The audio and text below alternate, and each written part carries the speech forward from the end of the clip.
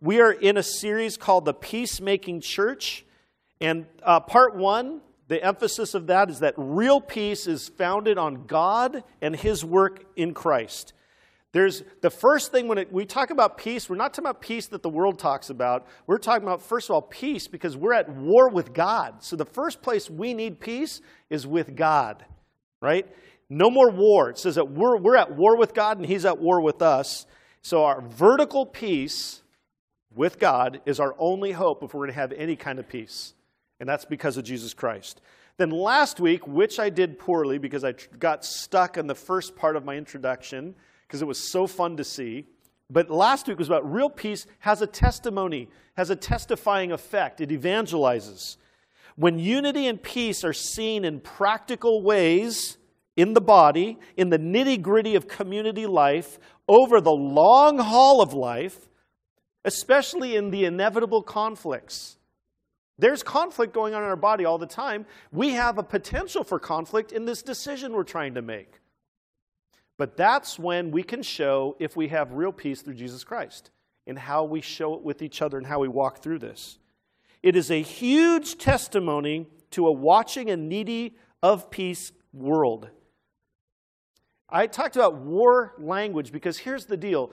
Peace with God and the peace that Jesus Christ gives us is actually a war strategy to build God's kingdom. That's why I got a little caught and I confused a lot of you. I realized I didn't do a good job. That's why Ephesians 4:11 through 16, or 1 through 16, is all about the unified body and the bond of peace that is so functioning together. It's a testimony to the world saying, wow, they're speaking the truth to love, or truth and love to each other. They're working together.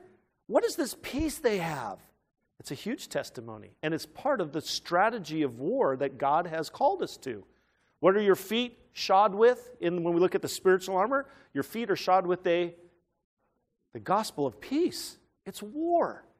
But it's war against the spiritual forces of wickedness, not against people. We're there to rescue them. This week, we're starting to now we're going to start talking about more about the relational peace, okay? We are now moving into the peace in our relationships, and I'm calling it hope and help for our conflicts, all right? So that's what we're starting to move into. But for us to do that, first we have to start in the garden, all right? Because there was no conflict in Genesis chapters 1 and 2. No conflict, all right? Genesis 3, we see the beginnings of all the conflicts we'll ever have in life. It's true. It is. It's where it all starts. Oh, we'll see. There's more than that. But you're true, actually. Just kidding. So let's open up to Genesis 3. It's the first book of your Bible. And we're going to see why why creation has a conflict in itself and why it's decaying. There's thorns and thistles because of what happened here. Why there's the war of the sexes between men and women, why there's war in the family, why there's war in nations. It's because of what happened right here. God's original design, peace and harmony, because there was no sin. All right, so let's look at Genesis 3. Now the serpent, and this was Satan, I'm just giving you some interpretation here because that's what we find out later. Now the serpent was more crafty than any other beast of the field that the Lord God had made. He said to the woman, okay, he's not talking to Adam here, he's talking to Eve. Did God actually say, you shall not eat of any tree in the garden? So notice what Satan's first thing is to do. Is he's trying to cause what? Doubt. And doubt of his goodness specifically. And the woman said to the serpent, we may eat of the fruits of the trees in the garden, but God said, you shall not eat of the fruit of the tree that is in the midst of the garden, neither shall you touch it, lest you die. Now, some people say that maybe Adam told her that part, or maybe she's adding to Scripture here. Did he say you can't even touch it? No, he says just don't eat it. But notice that there's a little, she answered correctly for the most part, but look at what goes on here. But the serpent said to the woman, you will not surely die, For God knows that when you eat of it, your eyes will be opened. Oh, hey, we got something to gain. He doesn't want us to have this knowledge. He's keeping stuff back from us. Oh, this guy, he's telling us we'll get something that God is trying to hold back from us because God's not really good. And you will be like God, knowing good and evil. So when the woman saw that the tree was good for food, lusted of the flesh, and was a delight to the eyes, the lust of the eyes, and that the tree was desired to make one wise, the boastful pride of life. I know I'm borrowing from 1 John. That's what he says. Those are the 3 categories of sins. All of them happened right here. Hey, she looked at it. Ooh, that probably will be good. Ooh, it looks really good. Hey, and it's going to make me know everything like God. Oh, yeah, I want that. She took of its fruit and ate. And she also gave some to her husband who was with her. And he ate. What was Adam not doing that God called him to do? Lead. Should have said, honey, don't listen to him. Right? But here's the problem. Who had been giving them the knowledge that they needed before this event? God was their counselor. They weren't created knowing everything. They had God counseling them. And the problem is now they're listening to another counselor, to letting them have authority, that serpent.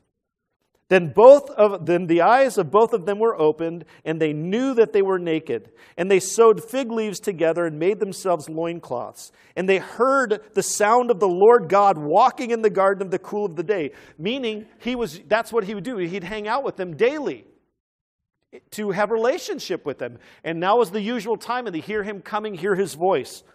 So they ran to him. Is that what they did? No.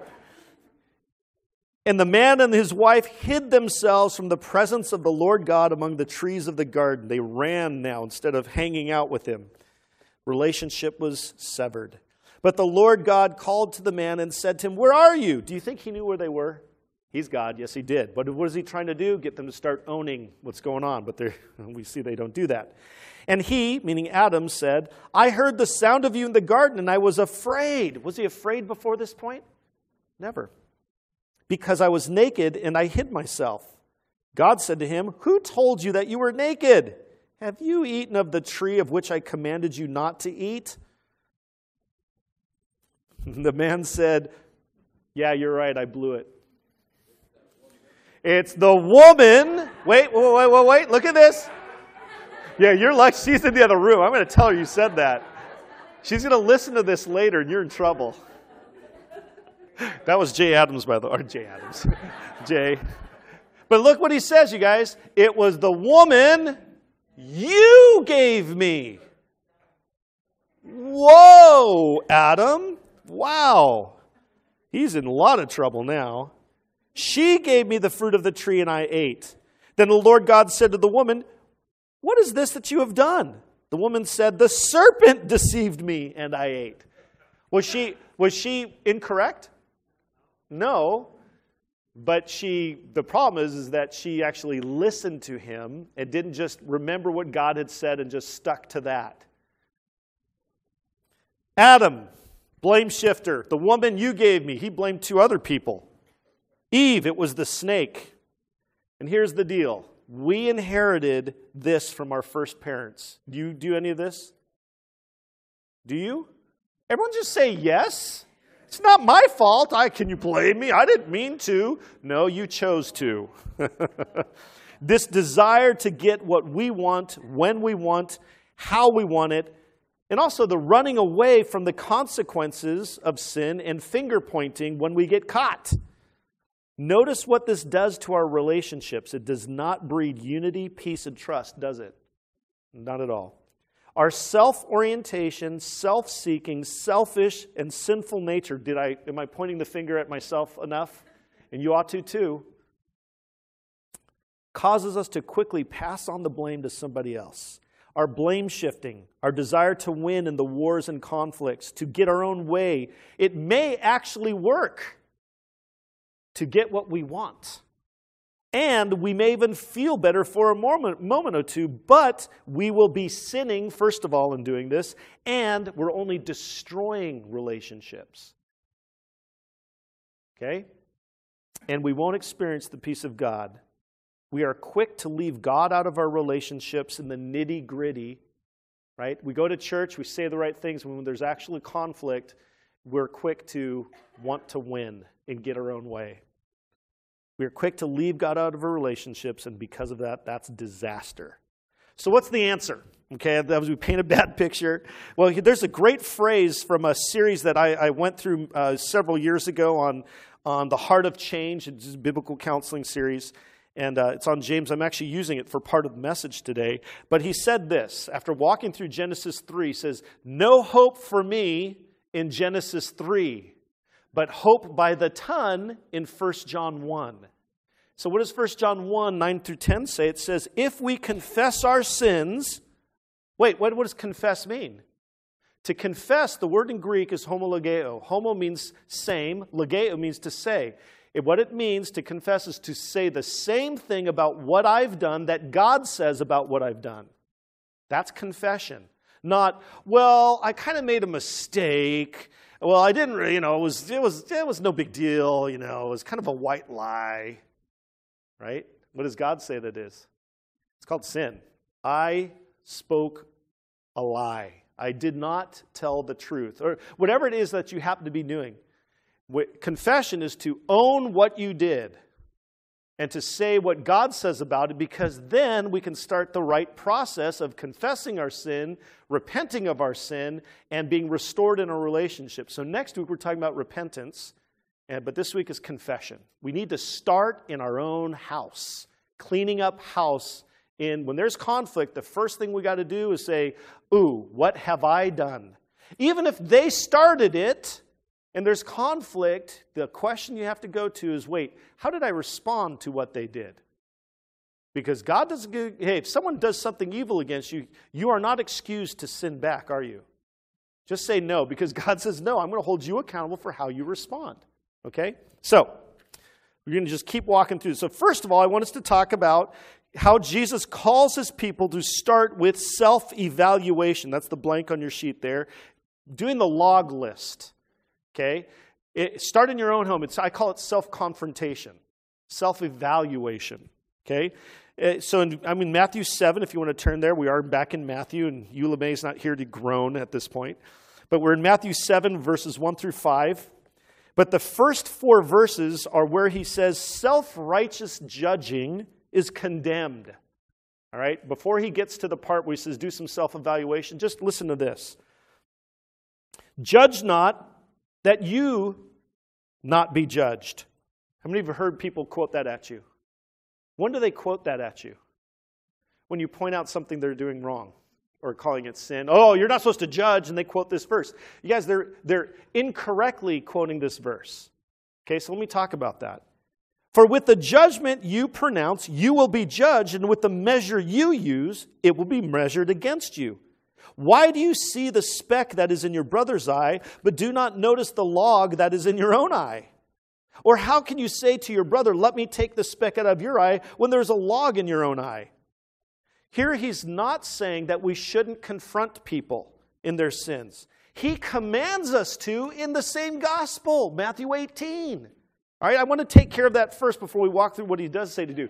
Notice, in Matthew 18, Jesus only said church, the word church, twice in his ministry. Matthew 18, all right, and Matthew 16. Matthew 16 is when he told Peter, hey, this confession you just made is the foundation of the church, and the gates of hell won't prevail against it. I talked about that last week. The second time he used church is this, in Matthew 18. If your brother, that's another Christian, sins against you, go and tell him his fault. Well, judge, you can't be judging me. What does he say? Jesus says, go. Now, this verse helps us balance what that means, but let me just walk through this. We are called, when there's conflict and there's sin, to go say something. We are supposed to.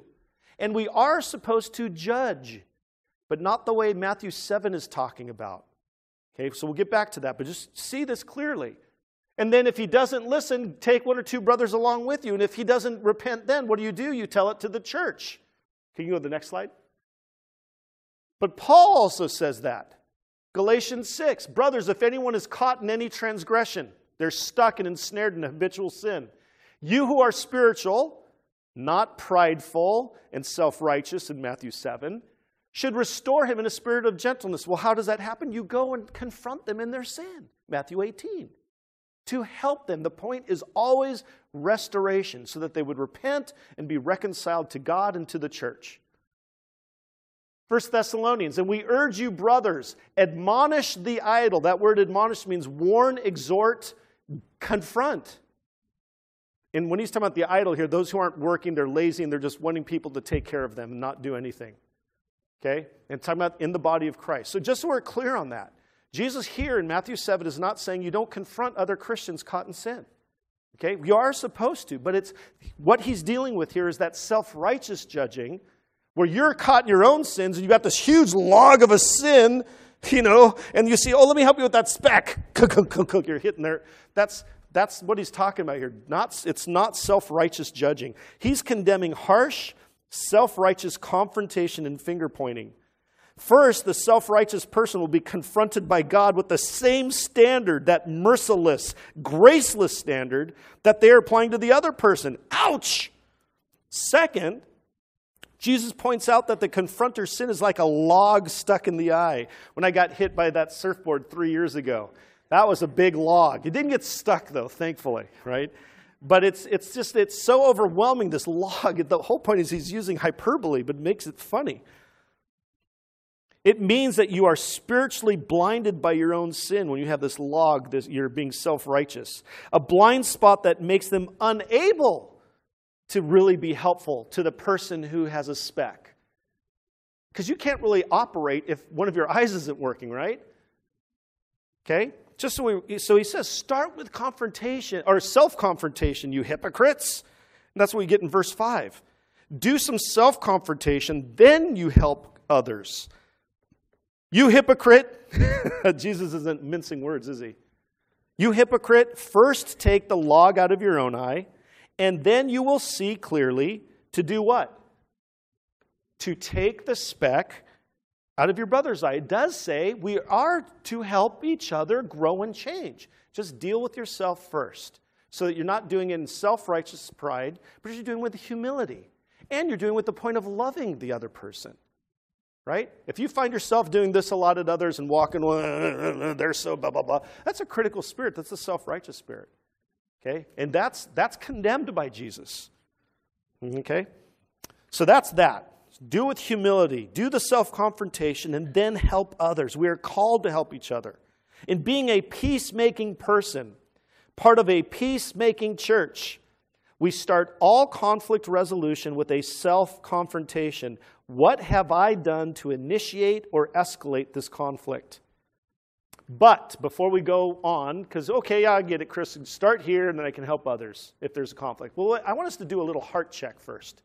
We have to get better at doing the self-evaluation of the heart, right? Because here's the deal. You all, and me too, we all have a self-defense lawyer living inside of us. We're always the star of the story, always the innocent victim. Or if we do acknowledge, well, I shouldn't have done that, we always minimize our part. Okay? So, let's do a little heart check. And we're going to talk now to Jesus' half-brother James. So turn over your Bibles to James chapter 4. James calls Christians to see their part in conflicts. And what is it that's the core of it? Sinful desires. That's the blank on your thing there under point 2. Sinful desires run amok. Gone crazy. And he's saying the only answer is heart change. That's what we're looking at. So James here is addressing Christians in his letter. And James, the whole book, is truly the Proverbs of the New Testament. Some of you like reading one Proverbs a day. James is just like that. He has a lot of good, pithy quotes there. In the previous verses, just before chapter 4, verses 13 through 18, he's talking about the fruits of godly wisdom, wise living that is God-honoring. And because of that godly wisdom, there's a wonderful climate of peace and righteousness in that kind of group. Look at this next slide. Oh, I'll read it to you because I didn't put the slide up. But here's James 3, 17 through 18. But the wisdom from above is first pure, then peaceable, gentle, open to reason, full of mercy and good fruits, impartial and sincere. And a harvest of righteousness is sown in peace by those who make peace. Do you want that? Okay, that's the kind of church that if we work at bringing peace, it says a harvest of righteousness comes out of that. Isn't that cool? But then he switches in James chapter 4. Again, there's no chapter breaks in the original letters. We put them in to help us look things up. So he just switches. Okay, let's look at a body where there isn't any peace, and let's address why that's happening. Let's look at a body that's having conflict, and let's address why it is and then what you can do about it. That's what he's doing in James chapter 4. All right? And by the way, here's a heads up. James is known for his harsh language. Not like cussing, but his in your face. Okay? So we're going to see it right here in this chapter. First of all, we're going to see in verses 1 through 3, my heart's role in causing the conflicts. He says the same exact thing that Jesus did. Start with yourself. And the blank there under A is the cause of spiritual conflict. What causes quarrels and what causes fights among you? Is it not this, that your passions are at war within you? So you say, hey, what's causing all this division? And that's also war language, by the way, that conflicts and quarrels is actually what is causing wars in the body. He says, isn't it you? See, we want to say, well, it's them. He says, is it not you? You? I'm just pointing at it. Is it not you? And I have to say yes, because he's going to show us why. Is it not this, that your passions, your desires, your wants, your cravings are at war within you? You desire, you want, I need. And you do not have, so what do? You murder. And that's a metaphor for hate. Jesus tied those two in the Sermon on the Mount. You hate because of it. You covet and cannot obtain, so you fight and quarrel. Why? So you can get it. You do not have because you do not ask. Well, I'm asking for it. Well, he goes on to say, you ask and don't receive because you ask wrongly. And what is the wrong kind of asking? He says it right here. To spend it on your own desires or passions, your own wants. You're not wanting something to be a blessing to others. You're wanting it for yourself. So the cause of conflicts are when my wants become demands and put me at war with others. And here's this great phrase. I think I have it up here. There we go. That dark one right there. I want what I want, when I want it, how I want it, and you'd better get in line with my wants or I'm going to punish you. We call those demands that become expectations. And if you don't fulfill my expectations in our relationship, I'm going to punish you for it. That's the conflict. Do you see that? It's kind of a downward spiral. Is it okay to want something? Well, yeah. We'll see that in a second. But here's the deal. It's when our wants become, oh, I need, I must have. You start demanding, and if others, you better, hey, my demand is now an expectation, and you'd better fulfill my expectation. If you don't, I'm going to fight with you. You guys see that? Please see that, because that's exactly what you do and it's what I do. That's what James is telling us. Driving motivations. Heart desires that are ruling my heart. It's desires that are ruling my heart. Passions, desires, coveting. Sinful desires gone out of control that as we can see here, because they lead to anger, coveting, fighting, and quarreling. They're wrong, sinful, self-centered motivations. And by the way, are there good desires that are not sinful? Absolutely. But can these desires become sinful? Yes, that's his point. Some desires are sinful, but many of them are not. But it's what you do with those desires. Do you let them go out of control and begin to rule you in how you decide to live your life and interact with others? Wrong, self-centered motivations rather than humility in putting others first. I'm bringing in Philippians 2, 1 through 4. Let each of you look not only to his own interest, but also to the interests of others. Do nothing from selfish ambition or conceit, but in humility count others more significant than yourselves. We're not obeying this when we get in conflict. These out-of-control wants, passions, desires run my heart at this point, rather than the singular driving desire that should be ruling my heart. And what is that? 2 Corinthians 5:9. So whether we are at home or away, we make it our aim to please Him. The ruling desire of your heart, my heart, should be honor God and please Him above all else. That singular desire should be the one that reigns in my heart, so that all these other desires that are there all the time, because that's to be a human and to be breathing is to have desires. That's just our hearts. But that if they're the ruling desire is the one to honor God above all else, it keeps all of these in their proper place. And you can say no to the sinful ones. You can say, well, maybe to the ones that you do want, I'm going to make sure I do it in a way that honors God and blesses others. Instead of being satisfied in God and trusting in Him to satisfy my desires in His good time and good way, I follow my wanting heart and pursue satisfaction on my own terms, and that's what causes conflict. You guys get that? So, what is the cause of conflicts? My selfish desires. Exactly what Jesus says. Take the log out of your own eye first. Right? And I want us now to see what James does is he takes us to the consequences of sin or in these conflicts. My heart's sin and the resulting consequences result in a severe break with God. Look at the language he uses in verses 4 and 5. You adulterous people. What? He's talking about conflict in the body and he jumps to sexual immorality. What? Well, we're going to check this out. Let's listen to this whole thing and then we'll walk back through it. You adulterous people, slap in the face. Do you not know that friendship with the world is war with God? Friendship with the world? I'm having a conflict with other Christians. How's that friendship with the world? Slap in the face again. He's waking us up here.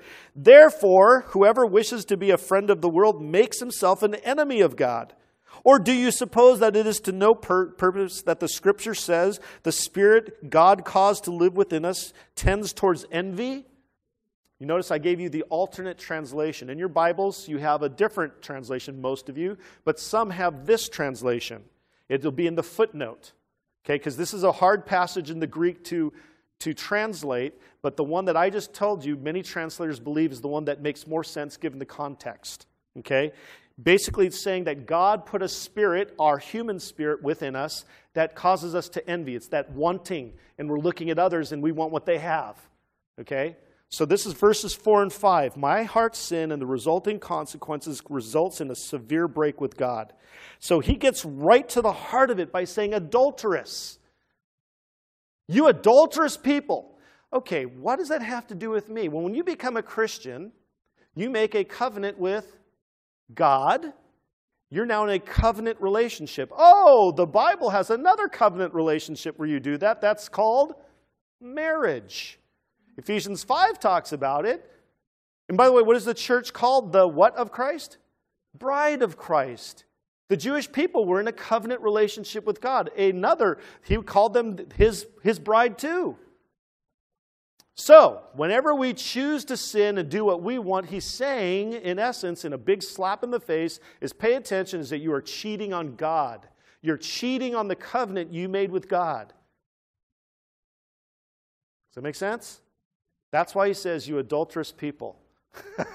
See, he's not parsing any language. He's saying, look, that's what you're doing. When you choose to sin in rebellion and stay in that sin and get in conflict with others, you've got to understand what it is. First of all, you're cheating on God, the covenant you made with God. You are worshiping your wants more than you're supposed to worship God. Because I have my wants, but if I'm worshiping God, I'll make sure they stay where they're supposed to stay and seek to satisfy them in a God-honoring way. But if I'm worshiping my wants, I'll do whatever it takes to get what I want. I'll punish others that get in my way. Well, James is saying you're cheating on God, on the covenant you made with him, you adulterous people. Do you think he was trying to grab our attention? Yes. Some commentators say, oh, he's not talking to Christians here. I totally disagree with him. James is in book to Christians. So here we go. I know it sounds harsh, but we got to say what he says, right? I'm not trying to be mean. Do you not know that he says that not only are you adulterers, but now you are a friend of the world. You're acting just like the world, folks. Right? Paul says that you're putting on the old man again, and you're walking in the way that you're used to walk. Why are you doing that? James is saying you're making yourself at war with God again. Now, does this mean you've lost your salvation? Everyone say that? No. No. But God does punish his children, does he not? What did I read for communion? 1 Corinthians. Paul had said, why are some of you falling asleep? It's because you guys are getting drunk during communion. God spanked some of them so hard as his children that he actually killed some of them. What did he do to a certain couple named Ananias and Sapphira who were Christians, Acts chapter 5 or 6? They lied to the Spirit from the body. And God was, at the time, he was protecting the church in all sorts of the very beginning of the church. And they were killed for their sin. They lied to the Spirit. Okay? Again, I'm just saying what he's saying here. We have to understand that he says that you are at war with God when you have rebellious sin and you're fighting with other Christians within the body. And by the way, he calls division within the body, you know what he calls it? An abomination. Oh, that's how much he loves his bride. He loves you. This is stuff to warn us. And we're getting to the good part in just a second here, okay? Please hear that. I'm going to jump to the good part because I've already said enough about this, all right? Let me say this last phrase. This one is from John Calvin. Great quote about our hearts. Okay, because I say when you're breathing, you have a heart that's got desiring. Not all of them are bad, but here's what he said. Our hearts are an idol factory, constantly bubbling forth. Every desire you have can become an idol. If you want something so bad, you're willing to sin to get it, sin to keep it, or hurt those who get in the way of you getting it or keeping it, you're worshiping now that idol. That desire's become an idol. That's why he's saying it's an idol factory, constantly bubbling forth. Right? To breathe is to be alive and have desire. So we have to understand what is the cure for this conflict, this sinful conflict. That's what he gets to in verses 6 through 10. Isn't that great? Because that's where I'm at now. Verse 6. But, I love this. It says, but it says, in essence, Ephesians 2:4, but God does what? Gives more. Oh, gosh, thank you. Lord, we need this. He gives more grace. Therefore, it says, God opposes the proud, but gives grace to the humble. What's the first antidote for conflict in the body? Humility. Humility. Submit yourselves, therefore, to God. What's the second antidote? Submission to God. Humility before God. I am in a conflict with Chris. And I recognize, oh my goodness, God help me. The first thing I have to do in humility is view Chris differently. I need to go to Chris in humility. I need to do what I'm supposed to do. God, please forgive me. Submit to God. Resist the devil. What? Do you think what Satan wants, a unified church? No. He's at war. When there's conflict, he has a part to play in this to some degree. Maybe a huge, or maybe that's part of it. Submit or resist the devil. Whoa. And what will he do? Flee. You don't have to pronounce anything at him. Just resist his temptations. How do you do that? How did Jesus resist Satan's temptations? The Word of God. He read the Word, stood on the promises of God as revealed in the Word. Draw near to God, and he will draw near to you. When that draw near, it's not like God walked away. It means we've turned our back on him and just turn around and walk back towards him. That's called repentance. We'll talk about that more next week. Cleanse your hands, you sinners. Purify your hearts, you double-minded. Is he trying to make a point or what? Get things right. Deal with the sin. But look at this language. Be wretched and mourn and weep. Don't worry, be happy. No. God wants us to be gloomy if we're stuck in sin. There is an appropriate place for mourning, folks. Blessed are those who mourn. Isn't that one of the Beatitudes?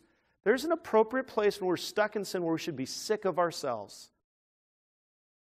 We should. We shouldn't run from that right away. Now, you're not supposed to stay there. Not supposed to stay there.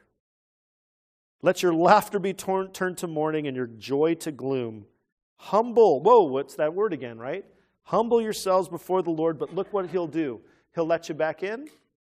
What does it say? He will exalt you. Whoa. Wow. There's the cure. In the midst of our raging desires and passions, we need God to help, and that's where grace steps in. Here, that list of responses, that's what God calls us to. That is the cure. The main one continually is humble yourselves before God, before others, walk in humility, confess your sins, say, you know what, I blew it. What can I do to make it right? And he will exalt us. It says that he'll give us other things too, but that's all he says here. But what are some of the exalting things that he does for us? How about the fruit of the Spirit? Right? The fruit of the Spirit, the one who lives it, it'll start bubbling out more, right? Love, joy, peace, patience, kindness, goodness, gentleness. What was one of the fruits again? Love, joy, peace. Oh, I like that. Let's look at this next slide. Next one. There we go. So in essence, here's what he's saying. Top heart, a proud heart, a deceived heart, a doubting heart, a wanting heart. Okay? A heart that's not desiring to honor God, okay, is called an idolatrous, adulterous, hostile enemy of God. What does it lead to? Behavior that's not good. Leads to what is our state of being as a result of it? Miserable. God will not let Christians who are stuck in sin be happy. He won't. It's going to end up to misery and all sorts of bad stuff. And the ultimate result is humiliation. God opposes the proud. You're at war with God. You will lose. I will lose. But if God is the one who's ruling our hearts, we want to please him no matter what, it's a whole different kind of behavior. Righteousness. And what's the state of being? Joy, peace, blessed, satisfaction. Right? The ultimate result? Exaltation. Do you want that? Right? And that's what he's saying. The cure is, man, God will oppose you if you're proud, but humble yourselves. Humble yourselves before God and with others. And I'm going to bypass David's example. You can read in Psalm 139, 23 through 24, what David does to make things right with God. Search me, O God, and know my heart. See if there be any hurtful, grievous, sinful way in me, and lead me in the way everlasting. Humble yourself before God. Ask him for help. Right? Start with the log in your own eye.